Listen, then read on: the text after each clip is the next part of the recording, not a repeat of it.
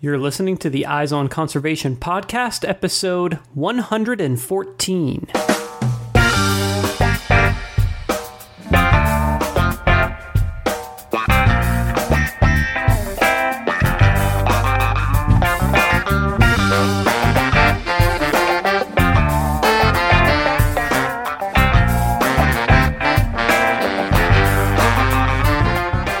Welcome to the Eyes on Conservation podcast, where we bring you engaging conversations about wildlife and conservation from all across the globe. I'm your host, Matt Podolsky.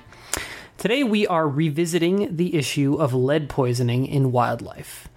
This is a topic that I've spent quite a bit of time investigating, as it was central to the story behind my first film, Scavenger Hunt, which was about the connections between California condor conservation efforts and the issue of lead poisoning from spent lead-based ammunition. This issue has been in the headlines recently. The Obama administration, in its final weeks in office, issued an order to phase out all lead-based ammunition and fishing tackle from use on lands managed by the U.S. Fish and Wildlife Service, areas that included all national parks and national wildlife refuges. The response to this action was predictable. It was applauded by many conservation groups and provoked lead ammunition industry lobbyists to repeat their claims that there's no proof of lead's negative impact on wildlife populations. Once Donald Trump became our president, his new head of the Department of the Interior, Ryan Zinke, moved to overturn this plan to phase out the use of lead-based ammo on these federally managed lands. Again, a predictable move. Today we are sharing with you an archival interview recorded while we were working on our film Scavenger Hunt with the founding director of the USGS Wildlife Health Clinic, Milton Friend. Milton worked for decades to get lead shot banned from use in waterfowl hunting, and is therefore intricately familiar with the type of political maneuvering that we're seeing right now in regard to the lead ammunition issue. He points out many similarities between his fight to end the use of lead shot for waterfowl hunting and the current incarnation of this fight against the use of lead-based ammunition for hunting generally. Just to be clear, the use of lead shot for waterfowl hunting was officially banned by the U.S. Fish and Wildlife Service in 1991, although there were complications with the implementation of this ban, as you'll hear Milton discuss. Although this interview was recorded back in 2012, it remains extremely relevant to our current situation with the lead ammunition issue. Let's jump in. My name's Milton Friend, or Milton Friend, I guess, from the formal aspect. I've been blessed, I guess you would say, by having the opportunity to write the concept document for a National Wildlife Health Center, and then becoming the first director to implement that program. So it's kind of like I had a dream, and then you have the opportunity to pursue that dream in reality and watch it materialize. So I started the program here in January 1975 and served as the first and only director for 23 years, at which time Secretary Babbitt asked me to take on a special assignment, which was the Salton Sea, a major environmental health issue. And I left this position to begin a science program out there to provide a foundation for dealing with those issues, many of which were wildlife health issues. How did the idea for the National Wildlife Health Center come about? Where did that come from? What was the seed? My interests in wildlife health were stimulated as an undergraduate by an elective course I took in animal pathology, which was basically a wildlife pathology course. And that kind of turned me on to the world of academia in terms of things one could learn about and that were fascinating, never thinking I would have the opportunity to actually work in such a program. And after working for a while in a couple of state conservation agencies, I got a position with the New York, then called the New York Fish and Game Department, and transferred from my initial position there in upland game bird research to taking on the wildlife pathology and physiology section when the group leader left. Minimal training, lots of interest, and a learn-as-you-go situation.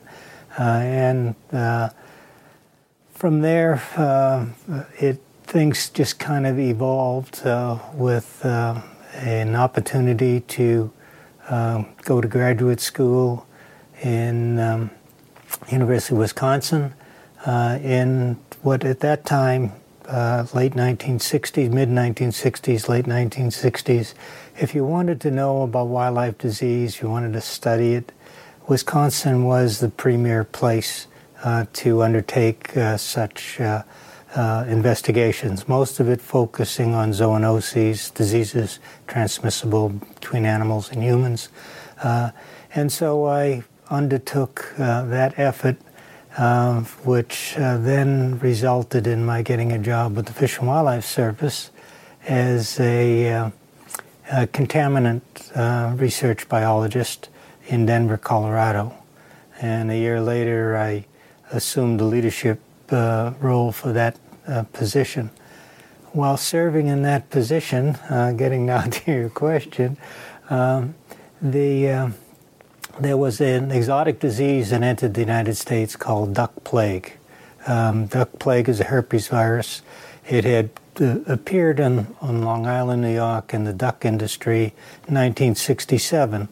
But in January 1973, it appeared in full furor at the Lake Andes National Wildlife Refuge, and it killed about 40,000 of the 100,000 mallards that were wintering on the area.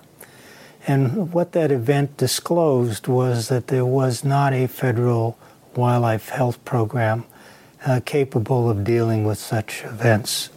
And as a result of that event and all of the interactions and dialogue that went on afterwards, there was an opportunity for me to prepare a concept document for a wildlife health program.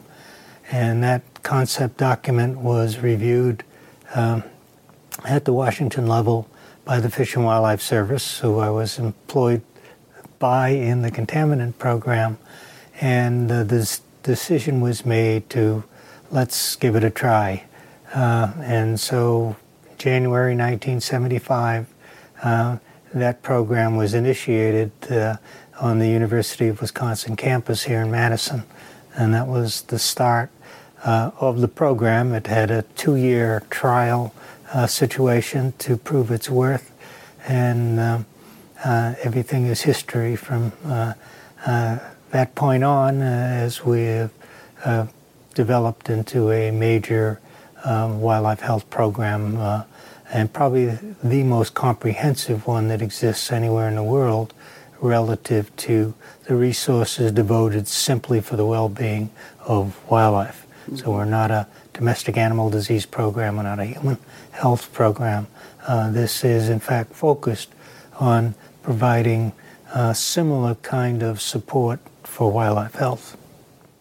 So let's shift gears to lead now. What is it about lead that makes it different than other types of other issues that you would deal with in wildlife conservation? Is there something about lead that's different because of the role it plays and has played in our society? I think there are some major differences when you consider lead. First, I commented that I had been involved with the environmental contaminant program. One of the things that happened in the 1960s with the advent of the environmental era is there was an unfortunate separation, in my opinion, of classes of pathogens into contaminants and disease. That makes no biological sense. It makes no logical sense because what was set up is a category of a class of agent, and then we've set up a category of the result of exposure to those agents as if they're different. Okay? Mm-hmm. The only reason we were concerned about environmental contaminants is because of their health impacts on wildlife populations. So lead is simply another one of these agents that causes health impacts on wildlife populations. A difference between lead and these other agents is that the other agents were new technology that came on board, used by society for a variety of situations that they felt were beneficial, i.e. insect control and taking care of plants, trees, whatever. So lead, on the other hand, has been with us since antiquity. And that antiquity has resulted in lead being fairly ingrained within the human society. So we can go all the way back to the Romans and before with lead issues that weren't recognized initially, but probably had a major impact in terms of the outcome of the Roman Empire. Another factor, and I'll try to connect these a little bit, another factor here is the fact that look at us as a peoples. We really evolved as a hunter-gathering society. And lead was a very beneficial component of that society in terms of bullets or fishing weights or whatever. So now we have a substance that is not only proved to be useful in that capacity and later in many other capacities and earlier in many other capacities, but because of its physical properties being very malleable, being very low melting points, its density, it found a lot of really beneficial uses. And, just think of the x-ray apron the dentist used to put over you when you sat down in the chair for your examination. We don't do that anymore because of the digital world. But so we have these ingrained uses. And hunting as a tradition and the way we do hunting as a tradition. So now we're talking about stepping in and changing tradition. And like the movie The Fiddler on the Roof, one of the most difficult things to deal with is to change cultural values, behavior, and attitudes towards a way of life that has been very ingrained over centuries. So lead is a much more difficult issue, I think, philosophically, for people to deal with than other kinds of disease issues that we have. Now, let me throw in one other situation here, which I think is relevant to other kinds of diseases, which is the question you asked. When we look at contaminants, we look at things that are, whether it's lead or any other one, we look at things that are a direct linkage with humans doing something. We produce them, we use them in a manner that serves our likings, or when they're found to be adverse, we can reverse that process. When we think of disease issues in the classical sense that disease is used and in the context of the question that you raised, we are dealing with a philosophy that disease is a part of nature. And because disease is a part of nature, it's very difficult to deal with these kinds of things. We just kind of grin and bear it, or we take some actions to mitigate the extent of losses, but we don't see our responsibility, our role as society in creating that. In essence, it doesn't matter whether you're talking about DDT, whether you're talking about lead, whether you're talking about chronic wasting disease in in deer, we are talking about an outcome from human actions.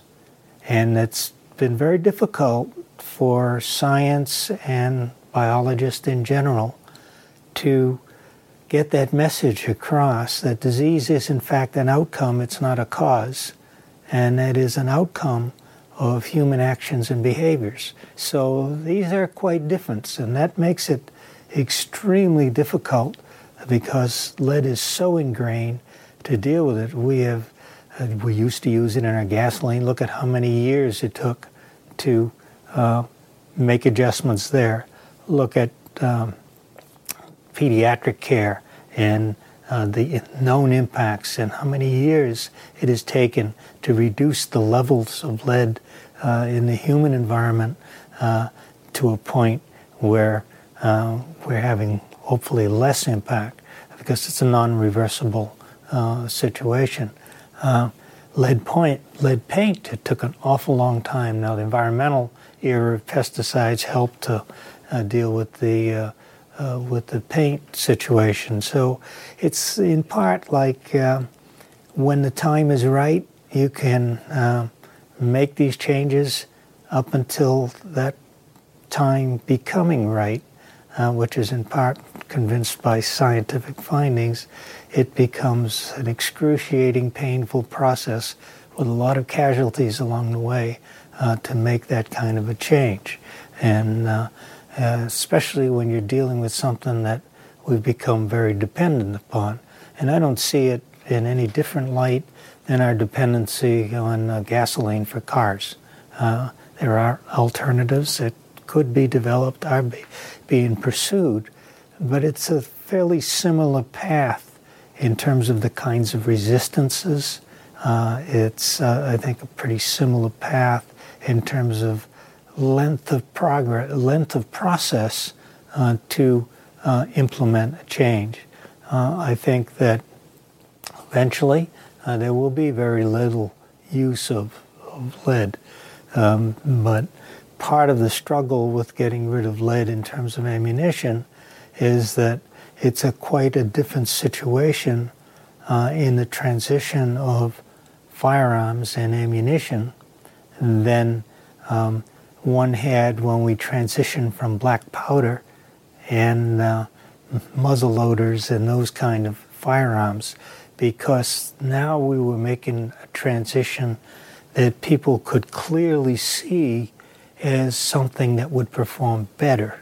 With the lead issue, in terms of the lead shot initially, that's where the major battleground became, is that the cure is worse than the disease. We, in fact, will bring in something to use that will be less effective, and therefore, instead of saving wildlife, we will end up having more wildlife casualties by not using the lead. So the balancing act wasn't seen as something that would tip the, wasn't seen by many, as something that would tip the scale to benefit wildlife, but in fact would cost more and also cost more in terms of wildlife life. So it's a much more difficult situation.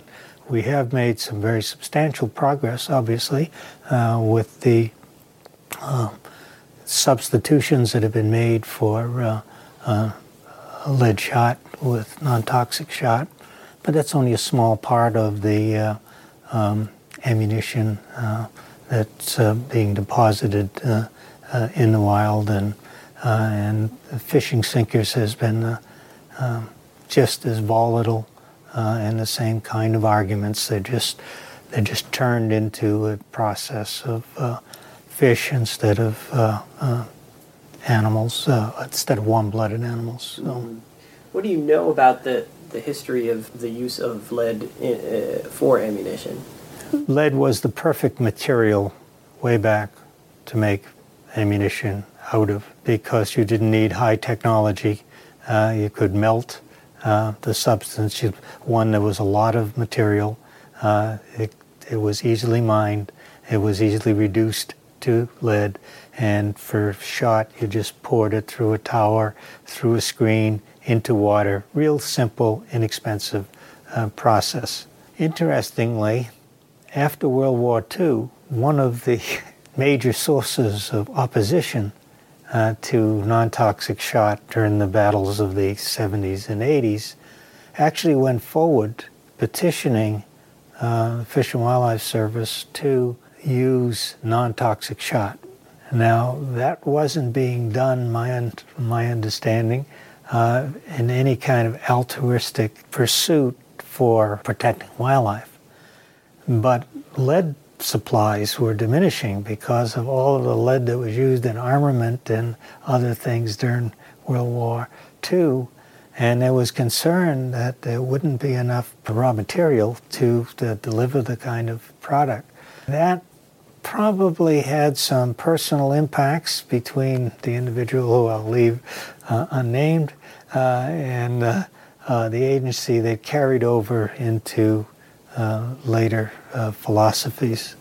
The initial attempts to implement non-toxic shot go back to quite a ways. Early 70s, there was attempts to provide non-toxic shot on an experimental basis, and I had the opportunity to hunt on one of the refuges in Colorado that was selected for that kind of activity, and was not that impressed with the ammunition, although it would do a reasonable job. Put that in perspective two ways. First, point I'll come back to, for earlier days in my life, I was I guess you would say, a professional shooter. I was a member of the United States shooting teams that were put together. So I had a fairly substantial history in terms of competitive shooting, both with shotgun and with rifle. The other component of that I wanted to inject was that unless you get started in the transition of a material, research and development is going to be minimal in terms of investment, because you don't know what kind of marketplace you have out there. So to complete that loop, I have been extremely impressed with the capability of industry to develop product that I think is far superior to what I was shooting in those days as lead with the modern steel, bismuth, other loads. But you have to keep in perspective that if you're a manufacturer of ammunition, that hunting loads are not your major product. Okay, target shooting is your major product.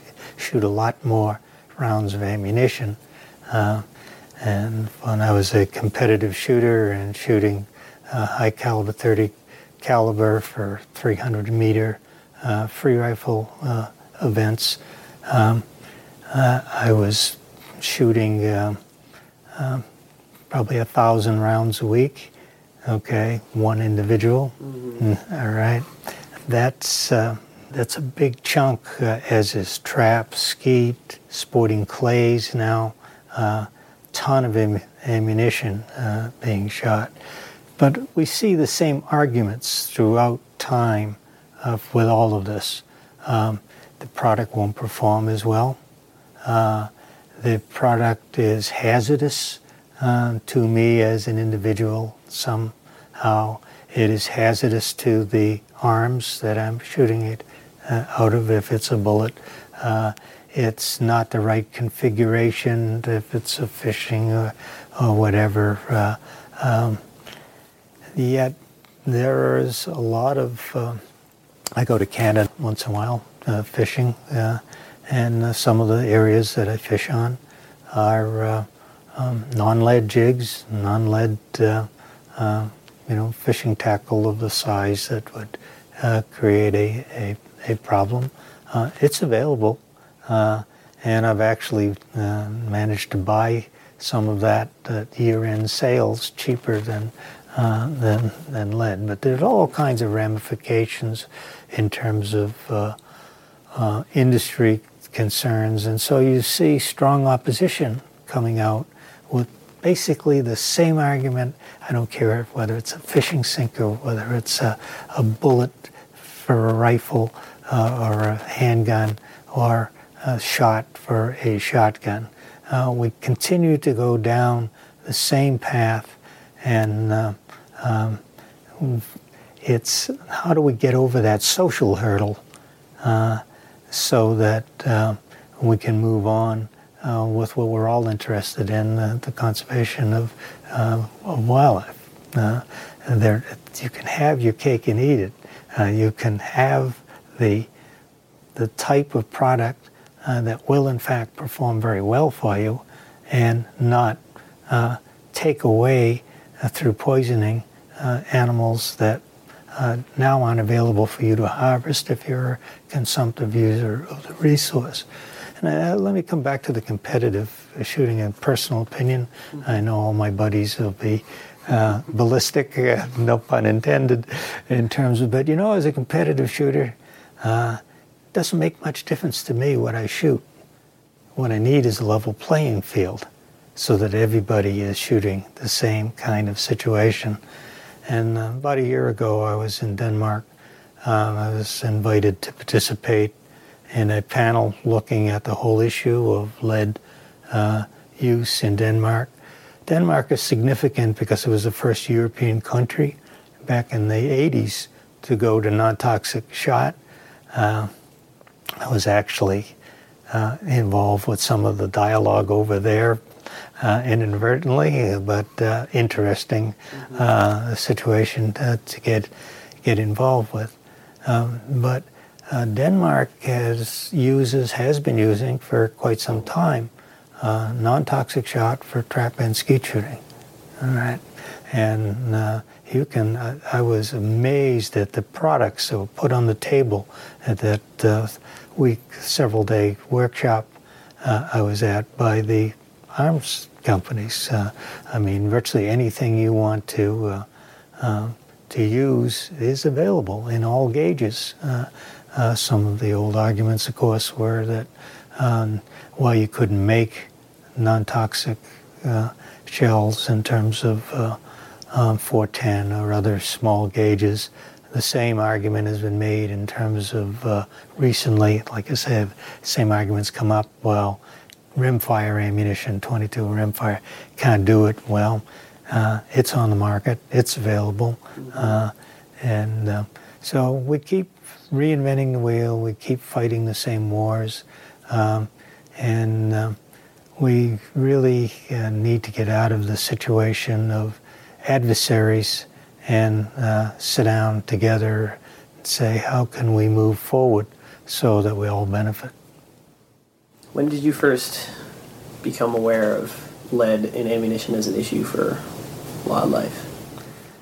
Do you recall I made a comment about taking a course in animal pathology, and one of the animals that came in for an examination had lead shot in its gizzard, and that's in fact what it had died from based on the pathology there. And so that exposure, which raises another point about lead, it has been called at various times the invisible disease. The nature of lead is one of a chronic disease. It takes a long time to kill an animal, so it's one animal at a time, and those animals disappear in the wild at a fairly rapid rate from other animals that are surviving by eating them.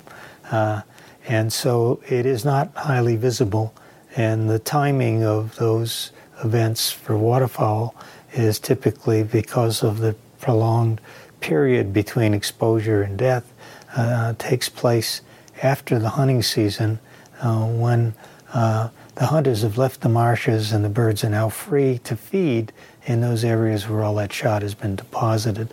So that first case that I saw in the 50s visibly made me think about what was going on. That caused me to then start to research the subject and to see some of the earlier work by the Illinois Natural History Survey, Dr. Frank Belrose and others, in terms of documenting this and going back into the old literature and seeing that, by God, this has been around since the 1800s, late 1800s. It's nothing new. And then you start to question yourself as a hunter, am I contributing to this, and what can I do to not contribute to this? There has to be a product if you're not going to contribute to it. So then I started to get more and more involved in trying to learn as much as I could about it. I was dragged into the situation in full fold in the early 80s, late 70s actually, when the decline in North American waterfowl populations, mallards and other popular species, was getting to a point where, back up, we had gone through the early 60s being years of very high continental waterfowl populations, good strong fall flights, high bag limits, extended seasons, all right, and then that started to fall off. And at the same time, we're growing more and more people, getting more hunters out there, more competition, and concerns now started to be raised in terms of, are we wasting a lot of waterfowl? And the answer that was coming out from lots of folks was yes. Well, this was going on, and the political infightings were going on. I was 75, started the health center. Things started to get more and more heated in terms of the lead situation. And I was sitting in the office at desk one day, and the director of the Fish and Wildlife Service walked in unannounced and said, I have a problem. And I said, what's the problem? He said, it's lead. I needed some help in terms of finding out what's going on here.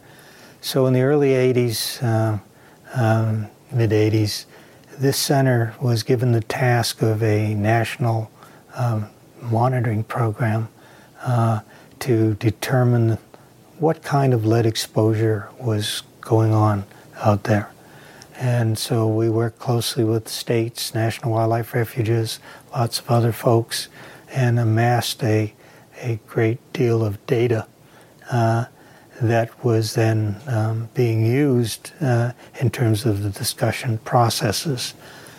That situation became driven to a more intense state by the fact that not only were we finding a lot of lead-poisoned waterfowl, but other species started to appear in the species of concern. So the bald eagle became a prominent player in this dialogue because it was an endangered species at that time, and we started to document a fairly substantial number of lead-poisoned bald eagles, which then created its own set of issues. Well, bald eagles don't feed like waterfowl. How do they get exposed, and that sort of thing? And let's just put that aside for the moment. But not only did the bald eagle show up on our table, but so did the California condor, a species of current high concern in terms of this issue. And I believe we probably processed the first 6 lead-poisoned condors from the wild in California.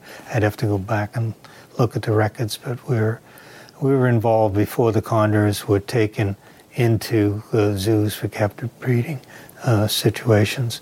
So the endangered species issue then became a major issue in terms of the whole aspect. That then brought a lot of the non-governmental agency pressure on this situation, pressure being on the government agencies, and further caused this whole thing to escalate. We also did some studies here at the center.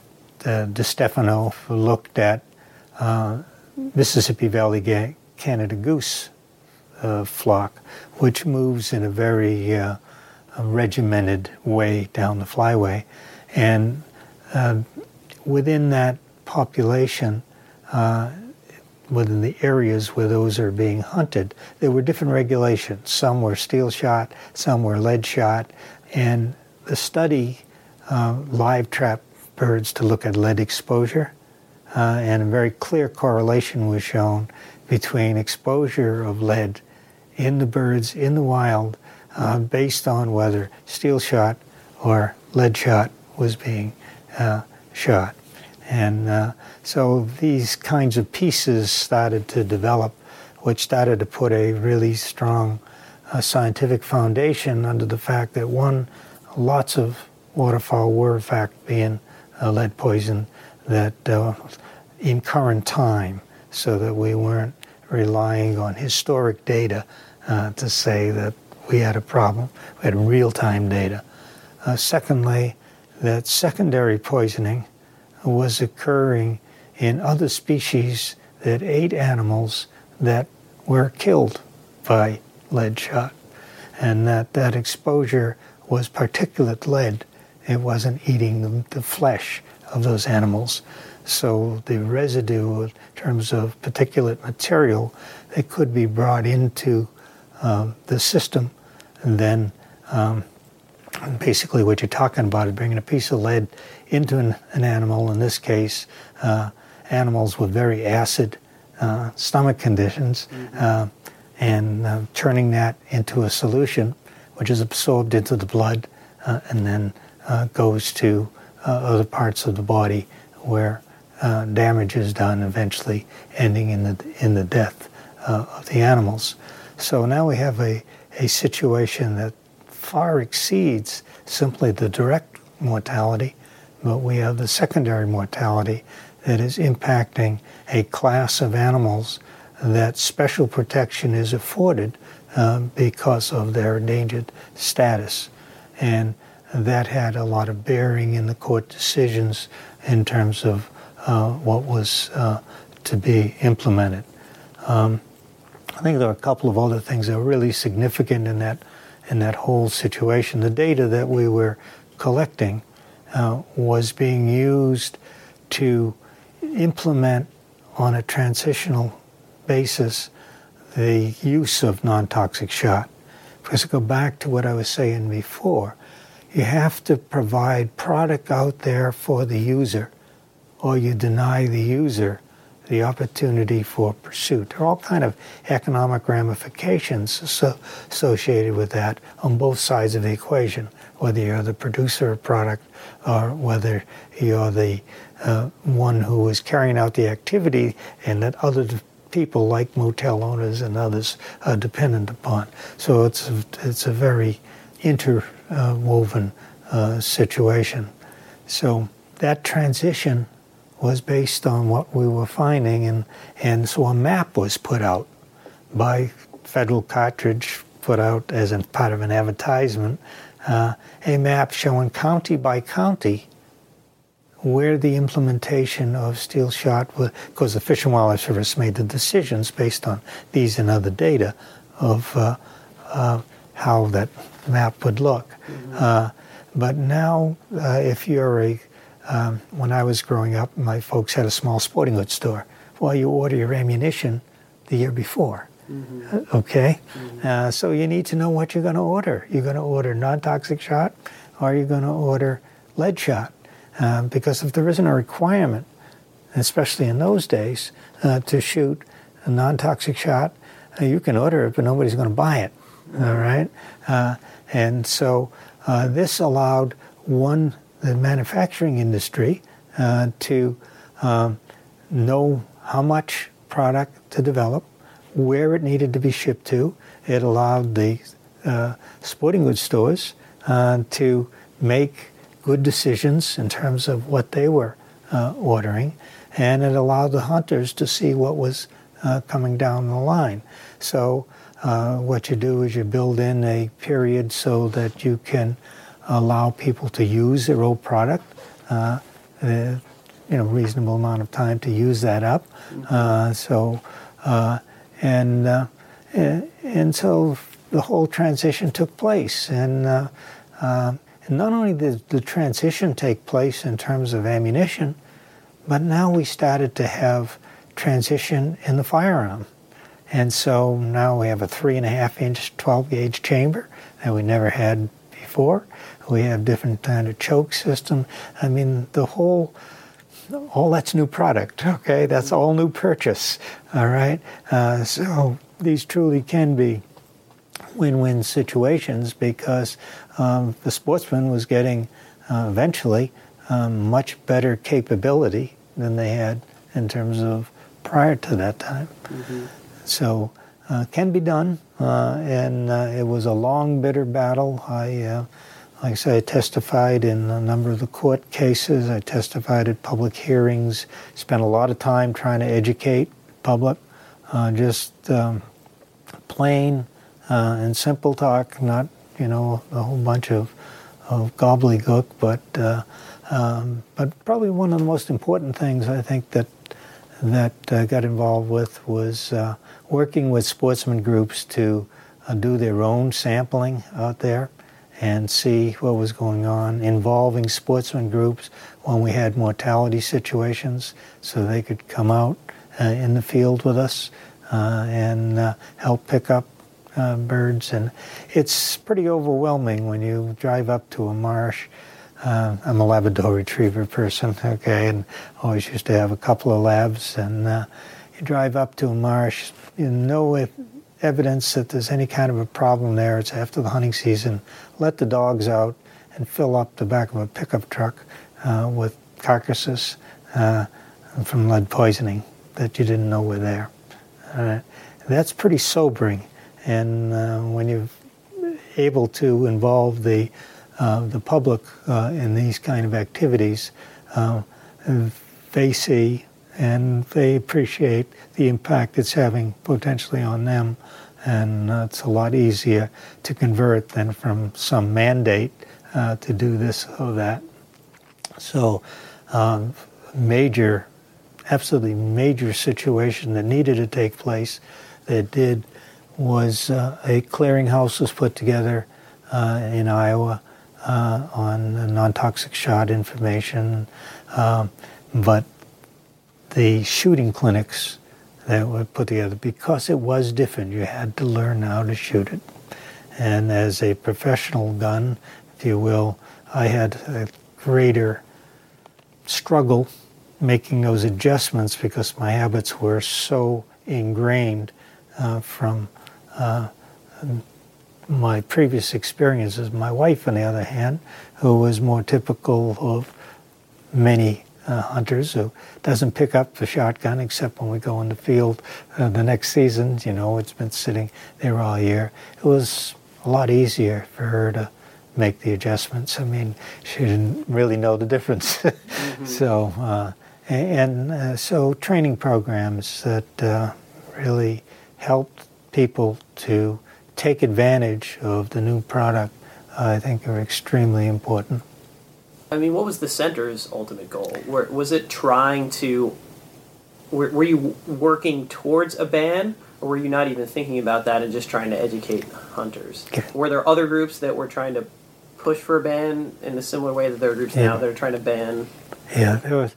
National Wildlife Federation was a primary player in terms of pushing for a ban. As a scientific organization, no, we were not pushing for a ban. Recognize I'm a private citizen at this point in time. Okay, I've been retired for a number of years, so I don't have any, real connections in terms of the center or anything else at this point in time. But we're a scientific organization producing high-quality scientific information and making sure that the information that was being put together was credible from all aspects. And so in terms of the postmortems, board-certified pathologists were doing a lot of that. And lead is any diagnostic work is kind of tricky because in some way people say, well, you find what you look for. Well, good diagnostic work it utilizes the pathologist to make the total judgment, and that's why we have all the support laboratories of looking at other things to make sure that they're not there. But we never took a position of trying to ban anything. I'm speaking as a private citizen in terms of,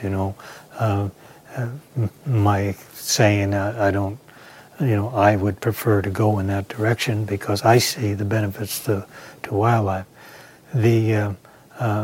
But it's the strength of the scientific information that stood up in the court cases because it met all the challenges that were there. It was changing public attitudes by getting people involved and letting them see for themselves. That's part of education. So what I spent a lot of time doing was listening to people to see what their concerns were, trying to understand the real concern as opposed to something that's just being passed on in a chain letter or something, and then address those as objectively as I could. So I spent a lot of time going around and talking with sportsman groups, giving presentations to professionals, to biologists. There was as much opposition within the wildlife community as there was external. You have to appreciate that. Many of us entered the wildlife profession because of our love of the outdoors, and hunting and fishing are traditions, out trapping traditions that we brought with us, and those are ingrained in our culture, and we're trying to. That's why we went into wildlife conservation, was to perpetuate those species for multiple uses, not just to have them to look at solely. That's my opinion. That's not what conservation is about. Conservation is wise use. All right. Some species don't have population levels in which harvest is reasonable, so you don't harvest those species. Others are harvested at various levels as a renewable resource. That's just, my beliefs in terms of where I come from. It's interesting if you look at the history of wildlife conservation in general. We have come from, and just think about settlement of the country and the extraordinary numbers of species and population densities that were here, passenger pigeon, antelope, on and on and on, heath hen, and stuff. And we had no constraints. We were like the kid in the candy shop as society. We were relieved of the constraints of the European elite that owning the wildlife, and so it was exploitation. And it was exploitation and want and waste and all kinds of other things. Well, as that started to shrink down then, in terms of population numbers of species, the people who were doing this were now starting to become impacted. And my point is, if something doesn't have personal value to you, it's hard to make an adjustment. And when it has personal value to you, now you want to do something about it to protect your values. So we went from exploitation to protectionism. Now, that protectionism was not conservation. It was simply protecting animals so that we could partition the remaining stock out for a longer period of time. There's no restoration component to that. All right, and it didn't matter whether we were talking about animals or their habitat, trees and stuff like that. This exploitation was horrendous. So then we protect. Well, unless you restore, you don't have any long-term sustainability. So we entered the stage of restoration. Restoration, we learned how to do it fairly good for a lot of species. So now we're back to excess animals, And so we transitioned to multiple use, again, using species in terms of the context of their numbers and whatever. Now we've gone to getting away from individual species and thinking about the relationship of species and the environment and how that affects society in general, all the beneficial aspects. So ecosystem health becomes the situation, all right? And we continue to move along this changing spectrum of viewpoints towards other species. I have grave concerns about where we are now and what I see in the future, because I'm old, all right? So my values are from past generation, and those don't seem to be shared to the same way with a lot of the coming generation. And so now we are, I go back to Leopold's first sentence in Sand Colony Almanac. There are some who can live without wild things and some who cannot.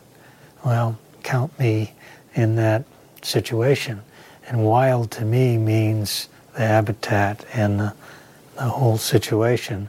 I'm fortunate to have a son who lives in Alaska, so I get the opportunity to go and share in the wild still, but that's diminishing around us. So we're entering now a new era of great diminishment of hunting as an activity, great diminishment of wildness as a fundamental value that is preserved, and a lot of this driven by population increases. And so the new frontier, as I see it, is urban-suburban wildlife, because people are inherently linked to wild creatures, socially, spiritually, recreationally, a lot of things. But this is a whole different kind of situations and a different kind of set of problems, and that I think is going to have impact on this other set of issues. So there's some real hard rethinking that needs to be done in terms of, where do we go from here, and what are the things we need to focus on. The amount of discretionary funds that are available to pursue a lot of these things are diminishing. One of the good things about conservation is that the private sector, again, when something has value to you, you step up and deal with it. So a lot of the conservation effort is in fact done by NGOs, private citizens, and others. Otherwise, we'd really be in dire straits that I don't think we could ever recover from. So I think I got off the subject from what you were talking about, but I get really involved in this stuff. Yeah. Where do you see the situation currently, talking about lead shot here, the ban on using lead shot for waterfowl hunting? I mean, how effective has that been? I mean, where are we at right now with that? Okay. Well, the only scientific evaluation I've read of that, and I'm sure there are others, was a paper that came out 3 years ago by Bill Anderson from the Illinois Natural History Survey, retired also, like me, a colleague in terms of those battles, in which his data and is published in a scientific journal, adequate peer review and all of that, shows that by making that transition to non-toxic shots, something like 1.3 million waterfowl, that may be off a little bit, but that's in the ball game with being spared of lead poisoning. Okay, that's very significant by anybody's count, and so I feel real good seeing that kind of data.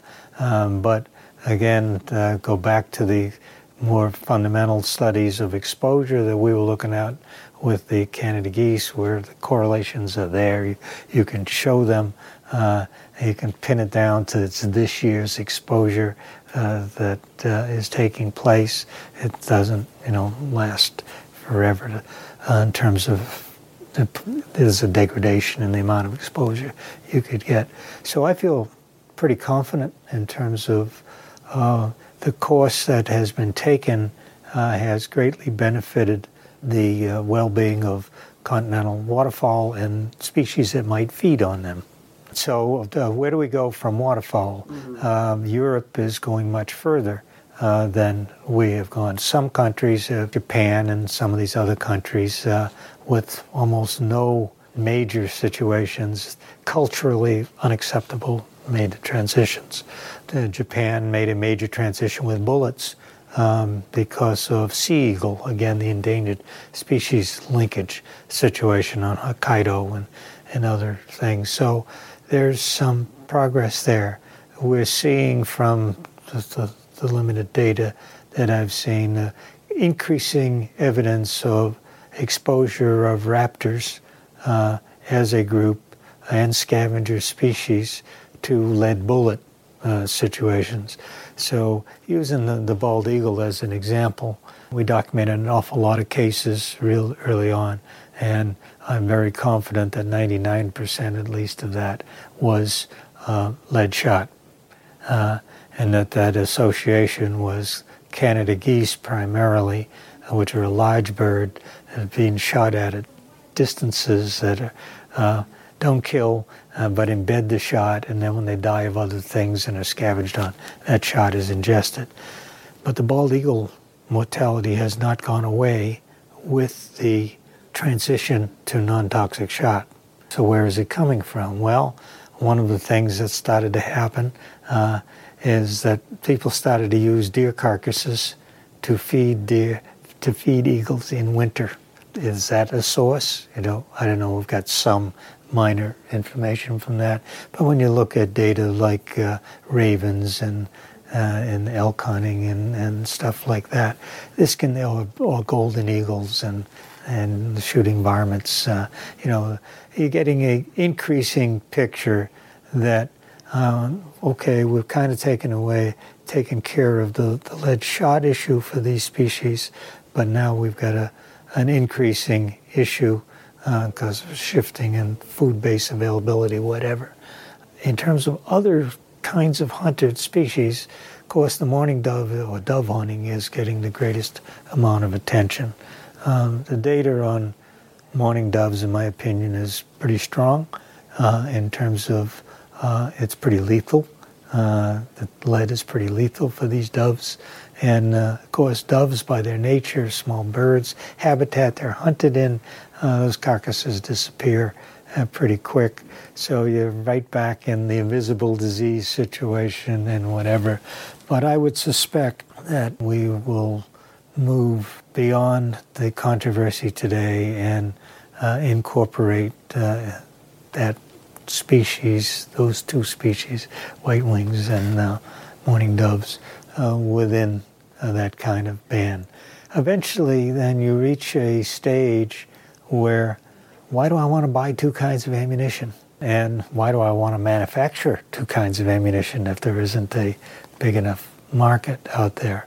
So I think doves are a really important species in terms of taking the transition in terms of bird hunting to that ending of no toxic shot. Bullets become a much more complicated situation. You still have the endangered species connection in terms of the condor, and those are good, solid data, and that's the kind of science I'm talking about, where you can put it down on the table and it's irrefutable in terms of because you're handling the birds, you're taking samples, you got them. But when you leave that arena of science, then one needs to be careful that you don't undercut your credibility. Your beliefs may all be right on the money, but if you're going to cause people to make a change, you need to have information that is compelling enough for that change to take place.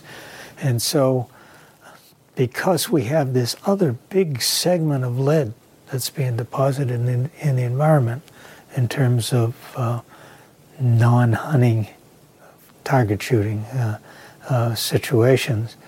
It's a major hurdle, and you can't argue, in my opinion, that there isn't substitute ammunition that will perform well for those other activities that's there, okay? There were, when we made the initial transitions to non-toxic shot, when the government had made the decision this is where we're going, when the court cases had been filed and defeated, then you saw professional shooters putting out videotapes, and you saw ammunition companies putting out videotapes on how to do it right, okay, and perform with it. We don't have, we've got some minor amateur efforts at this point in time, and you see a few written articles here and there from people praising the use of copper bullets or whatever. But it would be awful nice. It'll never happen, I don't think, for reasons I won't comment on. But it would be nice if the Olympics and other international shooting events required this in the sake of going green. That one step is probably the most potent step that could be taken to transition the rest of it. Now, we've known from very early studies by Roscoe and others in New Jersey of lead poisoning in small mammals and high lead exposures in small mammals and other things at skeet ranges and trap ranges. Under the Clean Water Act, EPA has shut down some of the trap fields, skeet fields that I used to shoot at, like Pelham, New York, like the Remington Gun Club in Lordship, Connecticut. I mean, I used to compete on those. My father did. Those were shut down because of lead being deposited in the water. We've got a lot of other situations where we're pouring tons of lead in the water, not being commented on. But nothing is simple, okay? So you close down a gun club that's shooting over water. I testified a few years ago here in Wisconsin over one of these clubs that wanted to move its operations from shooting over Lake Michigan to shooting over agricultural areas which were primary locations for the restoration of the prairie chicken. Okay? You don't want to stop the activity, shouldn't be trying to stop the activity. That should not ever enter into the equation of why you're doing this, and which is, I think, another fairly significant point. Nowhere in, I think it's a very significant point, nowhere in the entire battles that I was involved with in the 80s, 70s, early 90s, in terms of the lead shot issue, was it ever an anti-hunting issue. There were some people who wanted to portray it as that, but it had nothing to do with that, because basically, if you accepted the use of non-toxic shot, then you're accepting the use of hunting. So we didn't have hunter versus anti-hunter group. Just didn't exist. That was developed as an argument by those who didn't want to consider this alternative. But the anti-hunting movement really stayed out of that. And I can't recall ever getting in an argument with an anti-hunter over this situation. I can't recall ever seeing any kind of a major diatribe in any kind of a magazine or anything else. All that came from other places, did not come from anti-hunting situation. So when you move into the non-hunting situation or the non-fishing situation with lead sinkers, the argument now is, oh, it's anti-guns. The same arguments carry through, they just take a different form. And so that becomes a defensive mechanism of why we can't go there. When in fact, it's science that should drive whether we go or don't go, with the kind of data like you have with the California Condor program that says we need to protect this species from extinction from this, and this is why. Here's the exposure, here's the mortality, here's what it's costing us to keep this species. And do you want to put that much in a species, put it out there, and let it get lead poisoned? If we don't, keep treating these animals, they're going to die anyhow, and we've lost our whole investment. It's a tricky line that you're walking here, and it's getting. I mean, I can get very emotional and agitated about these situations of why we should do something. Then I have to stand back and say, well, what's the basis? Is it just my tradition and beliefs? Do I have anything to support that this is in fact an issue that I need to go out there and take action on? Mm-hmm. Right now, groups like the NRA and the NSSF are, trying to use that argument to say, you have no science that proves that there's a population level effect. But what I was just talking to Mark Pocross about is defining what you mean by population level effect. Do you mean that the population is going to go extinct? Like, were waterfowl populations, were there duck species that were threatened with extinction? No, again, it's the value to you as the user that I said before. Mm-hmm. So I can only shoot 2 this year instead of 6, all right? It causes me to take action. It isn't worth my while to invest in my boat and my dog, my SUV to get my equipment there, et cetera, to shoot 2 birds, all right? I'll go do it for 6 or 10 or whatever it is. Population is a faulty concept in terms of the context we're using it here. Let me go back to the question you asked in terms of the difference between contaminants and disease. Okay, in disease, as in the classical sense of infections and that sort of stuff, that was the argument of why we in biology didn't need to deal with addressing botulism or any other kind of disease. That's not an infectious disease, by the way. What you're involved with is compensatory versus additive mortality in terms of that argument. The argument being that if they don't die from disease, they don't die from lead, they'll die from something else. So by letting them die from those things, then the something else doesn't have a chance to kill them. And so there's no change. And so people, and some of the noted ecologists in the world way back, Charles Elton and others, population ecologists, argued that disease was natural, it was self-limiting, and now we had a lot of recuperative capabilities in those days. We had a lot more habitat, we had a lot fewer people, and we had a lot fewer insults that were taking animals out of a population.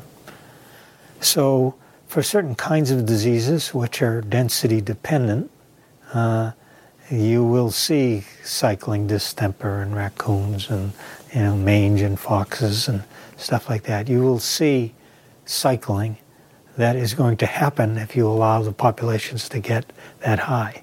If you allow other things to take animals out before they get that high, you're not likely to see those diseases.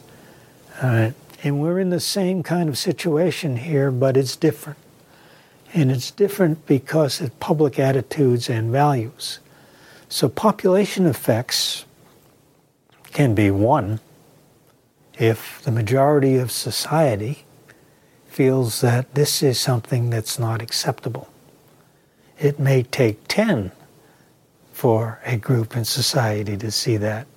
It may take 100, okay?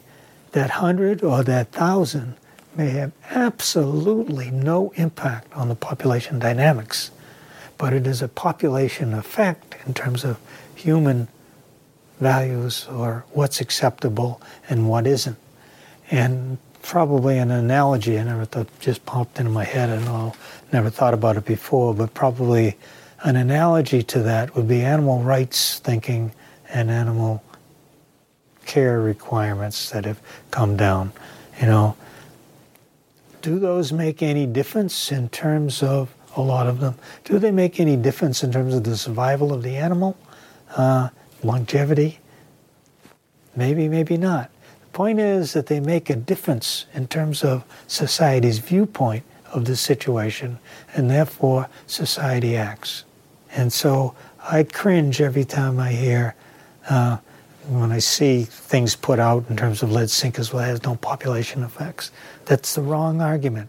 Don't allow that argument to drive the situation. The argument has to be social benefit. And you need to get people involved in terms of making those decisions. We're all special interests, so you can't say, a special interest, whether you're a conservationist or a developer or whatever, it doesn't matter, We each are driven by our own, and so you're never gonna win an argument in which you try to show what is not showable.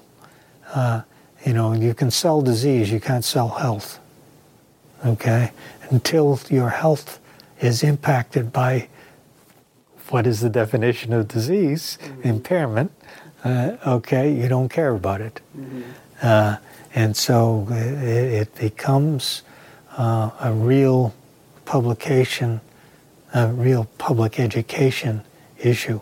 I just cringe every time I see these population impact. What's the threshold for an endangered species of species X? It's going to be different than for species Y because of reproductive capability, a lot of other factors when they mature and all of that. So one size doesn't fit all, and you're almost down to fighting case-by-case basis. Well, I think one of the important differences between the lead shot issue and the lead bullet issue is, like you just said, with the lead shot issue, the species that are being affected are game species. So there's a direct benefit for the hunters, right, who are the people who you need to change, who need to change their behavior. Right. And with the lead bullet issue, the only benefits to the hunters, the people who are who you need to change the behavior, are sort of indirect. That's right. Because they're Absolutely. not game species that are being affected. Absolutely. But why does that matter? It just, the point being is that it's conservationists who made the case, not duck hunters who made the case for the change in terms of the, not that a lot of duck hunters aren't conservationists, but those who are came along early on and helped to join forces. Mm-hmm. That there's a much greater potential in terms of the condor thing for anti-hunting movement to step in. That would be a terrible blow to conservation if that happened. I'm sure you understand that the economics of state conservation agencies is hunting and fishing and trapping licenses that the non-hunter has never paid their way. I think that's already happened to a certain extent. It's not as bad as it could be. But, with, I don't know if you've been following, what's been going on with the lawsuit filed against the EPA to ban lead-based ammunition. No, I've tangentially, I was, I was on the committee, the Wildlife Society committee that put the statement together on lead of non-toxic, about lead poisoning and stuff like that. Again, every organization who collects dues from anybody to survive is leery of losing their base. in terms of their positions, and that becomes extremely difficult. But I don't think the EPA is the way you go in terms of dealing with this situation. I think it's the wrong organization. What's the right organization? Hunting and fishing. Who permits the use of hunting and fishing? It's the state agencies. Okay, and that's the weakness, is that every one of them gets jerked around politically. At the federal level, you get stuff like the Stevens Amendment that stopped the movement to non-toxic shot without state. You know about the Stevens Amendment? Mm-mm. Fish and Wildlife Service, remember, implemented actions to transition to non-toxic shot. Ted Stevens, who didn't give a damn one way or another about lead poisoning or non-lead poisoning, but was a strong states' rights advocate, listened to his constituencies, and again, coming from Alaska, federal government shouldn't be telling us how to hunt. So he passed a rider on the Interior Appropriation Bill that prevented the Fish and Wildlife Service from spending a single penny on the implementation of non-toxic shot without expressed request by the state fish and game agencies. As soon as that was passed, you had a bunch of states pass laws prohibiting the use of non-toxic shot. And the Fish and Wildlife Service couldn't do anything about it. That's why the National Wildlife Federation had to sue the Fish and Wildlife Service using the Endangered Species Act to get any action. They were helping the Fish and Wildlife Service because the Fish and Wildlife Service was absolutely hogtied by the Stevens Amendment. It was, now once the court cases were won, Stevens didn't continue with his amendment, and everything then was allowed to move forward. That was a critical part of the whole thing. So Fish and Wildlife Service is and more so since last decade, 2 decades of politicizing the top levels of all government agencies. But I don't see EPA as the appropriate player in this stuff. But what's going on now sounds very similar to what you just explained, where you have one group suing a federal organization to ban lead-based ammunition, and simultaneously conservative Republicans in Congress trying to pass a bill that would make that. Yeah, and that's all NRA driven. Mm-hmm. Okay, and it's that's exactly what's going on. Mm-hmm.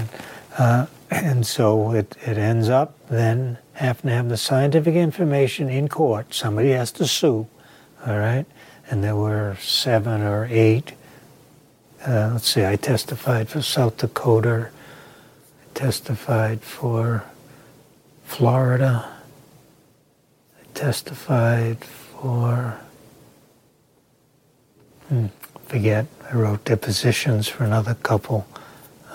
Testified in 3 major court cases, wrote depositions for ones in California, which were appealed. It's really sobering when you're intimately involved with this stuff and you realize how insignificant lead is as an issue compared to other national affairs that Congress are dealing with, and what's going on there on those things that are, magnitudes of importance greater in terms of our life, and so it's a very sobering to be in those battles there. I got all kind of hate mail, death threats, you name it. It's not an easy thing to go through, and I've been chased down the road after a hearing at a local place by a bunch of people throwing beer bottles at my car and stuff like that. It gets very, very volatile, and You need to be. I've seen blatant politics that absolutely could not comprehend in public forums.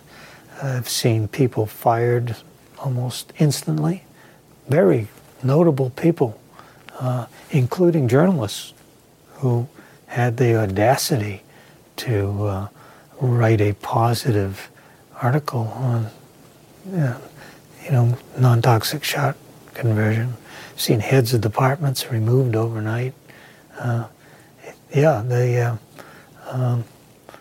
That's what it is, and that's what you get involved with here. And you see all kinds of examples of major disasters that came out of well-meaning situations. And you're sitting in one right here, and you would be in any USGS Science Center. And that was the attempt to create the National Biological Survey. Conceptually, great idea. The way it was done destroyed science and the federal government. In terms of the biological world, right. Because of the political fallout. And I mean, we're in USGS simply because they had to find someplace to stick this. Right. So you're in an agency that doesn't even speak the same language. Right. After discussing the downfall of the National Biological Survey, we refocused and got back onto the topic of how to best approach the lead ammunition issue. I think there's a lot of potential out there to work on a state-by-state basis and use, because they're the ones who, now I don't know how hunting is, empowered or not empowered in terms of the state level, but the federal government doesn't have anything to do with it. Right. Okay, so keep the federal government out of it. And, get the federal government has to do with it when it gets to the endangered species. Mm-hmm. And the federal government could pressure a state, not that they can stop hunting, because it's not their power to do it. But, you saw what happened to the Park Service when they said, well, we're going to go to green bullets, and it got to, on the other hand, you've got the military out there who've been working for a long time, because I've been at some meetings in Colorado Springs and other places about, the green things they're doing in terms of their stuff out there on target ranges and stuff like that. Well, maybe that's another route. Maybe one can work with the military, the largest consumer of ammunition that's out there, to set the model. Yeah. Okay? Yeah.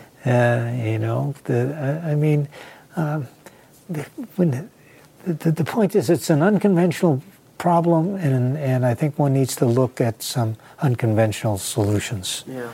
So I think, one of the things one might consider is to think about who this world is, that the interplayers in this, and could we get several individuals in a facilitated workshop. You want it run by an independent facilitator who really knows how to facilitate things, and I'm a strong believer in that. When I took this assignment at the Salton Sea, it was about the biggest political nightmare you could imagine, and within a year, everybody had taken off their bowling shirts, and we were all value added to one another in terms of our understanding of the situation, and came away with a really impressive scientific foundation for whatever they want to do from a management standpoint. The groups that claim to represent hunters are making it difficult for that to happen, because you have groups like the NRA and the NSSF that claim to be the organizations that represent hunters, but they're so way out on the right that none of these people who I think would be interested in pursuing that type of thing, I think they're getting pushed away from it because that's the way that hunters are represented in this country at this point. I don't think hunters really are the way they're represented by the NRA. No, obviously not. but I don't know of an organization that represents. There isn't.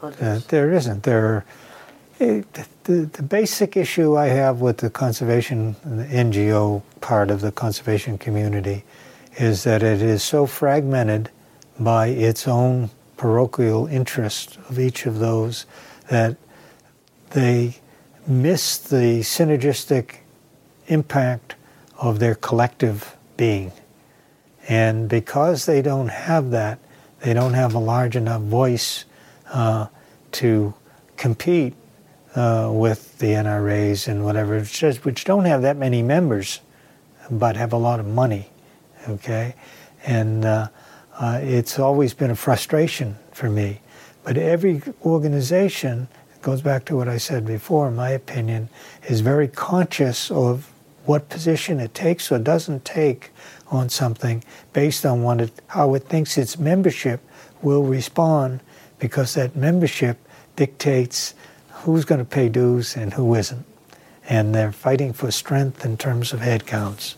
And that's a tragedy of, we'd be much better off. It's like saying, well, there's no organization that represents conservation. That is true. And there's no organization that represents fishermen, or there are fishermen and hunters are led to believe by the rhetoric that there are people that are speaking for them. But those people speak with forked tongue, depending on who they are speaking to. They will deliver a certain kind of message and otherwise do whatever. So that's on one hand, it's great to have all these organizations. On the other hand, the weakness is that they're disenfranchised from one another. I've belonged over the years to a lot of different organizations, and my tenure in those organizations has waned with the positions they've taken. Some have become so extreme that for all the good things they were doing, I couldn't tolerate the degrading of other conservation efforts by that extremism, and I just got out. I just wasn't comfortable in there. Not that I don't think they're all doing good work and do a part, but yeah, I mean, these are bloody battles. I mean, this is not this is dog eat dog, and literally, in this case, condor eats lead, but anyway, it's, we're not going to run out of work, Yeah, that's true. But, well, we may run out of resource. That's the problem. I mean, I've been fortunate to work and visit a lot of countries, on conservation issues.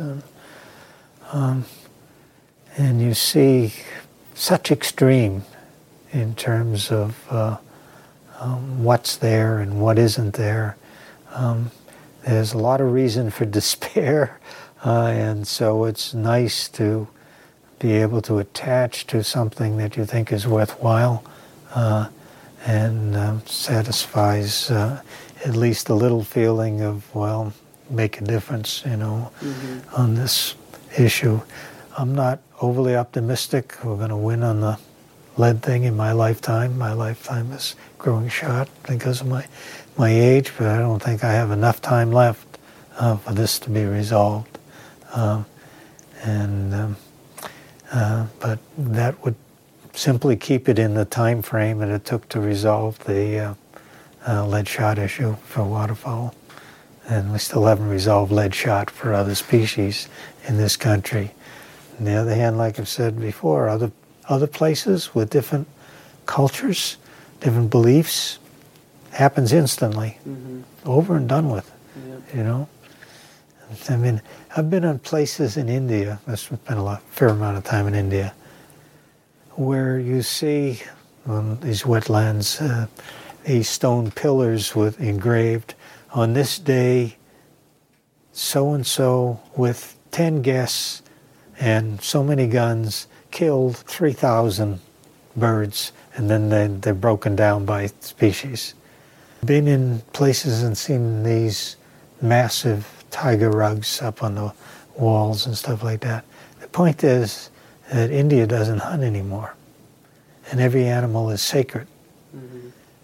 Every animal being sacred has not solved the problem in terms of conservation, because now excess animals are destroying the habitat, which is becoming more and more limited by the crush of people, to the extent that it's not only the species that was being pursued, but all these other things in that environment that are going to fall by the wayside.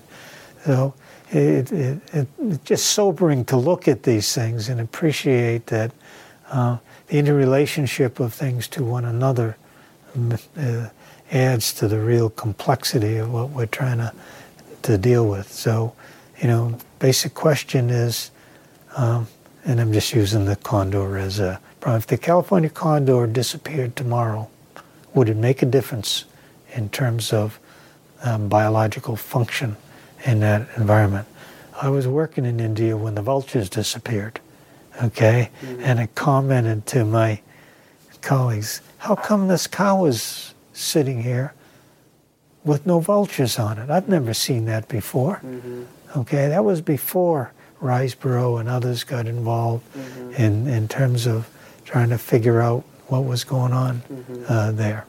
And now, you got these massive things. So for the Parisis, our religious cult, to put their dead up on towers for the vultures to feed on because they believe in reincarnation, had a tremendous impact on terms of now what do they do with their dead.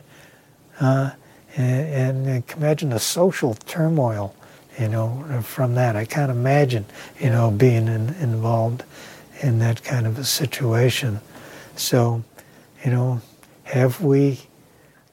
we talking about something we do it because it's the right thing to do, or can we make a connection with this as some integral part of services that are provided within the environment that benefits society through those interactions? It's too few California condors, I think, to make that connection.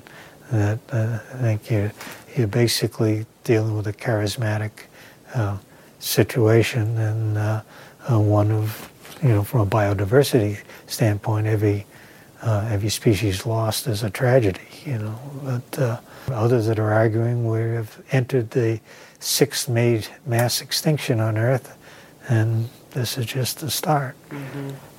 So, anyway, that's totally off the subject, but my only point is, I know you appreciate the complexity of this more than anyone else when you're digging into and trying to really put something together. It's the value of really having these kinds of things thought about and committed down to something that you're showing somebody else to think about.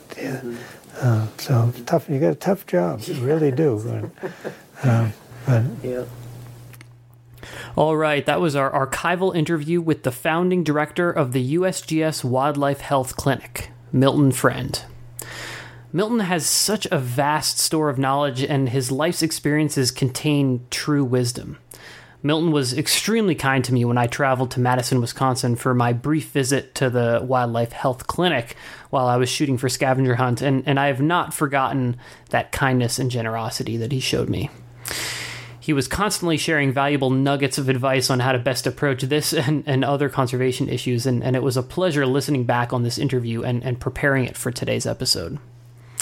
If you'd like to learn more about Milton's long and storied career, you can head over to the show notes page for this episode, which you'll find at wildlensinc.org/EOC114. That's wildlensinc.org/EOC114.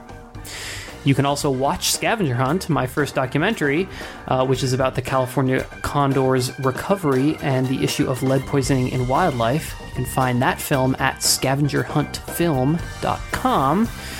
If you enjoyed this episode of the show today, you can subscribe to the podcast via iTunes or wherever you get your podcasts. And if you really want to help us out, you can leave us an honest rating and review on iTunes, which helps new people discover the show. Just search for Eyes on Conservation in the iTunes Store or follow the link on the show notes page. The Eyes on Conservation podcast is a production of Wild Lens. Today's episode was produced by myself, your host, Matt Podolsky. Our theme music is by The Humidors.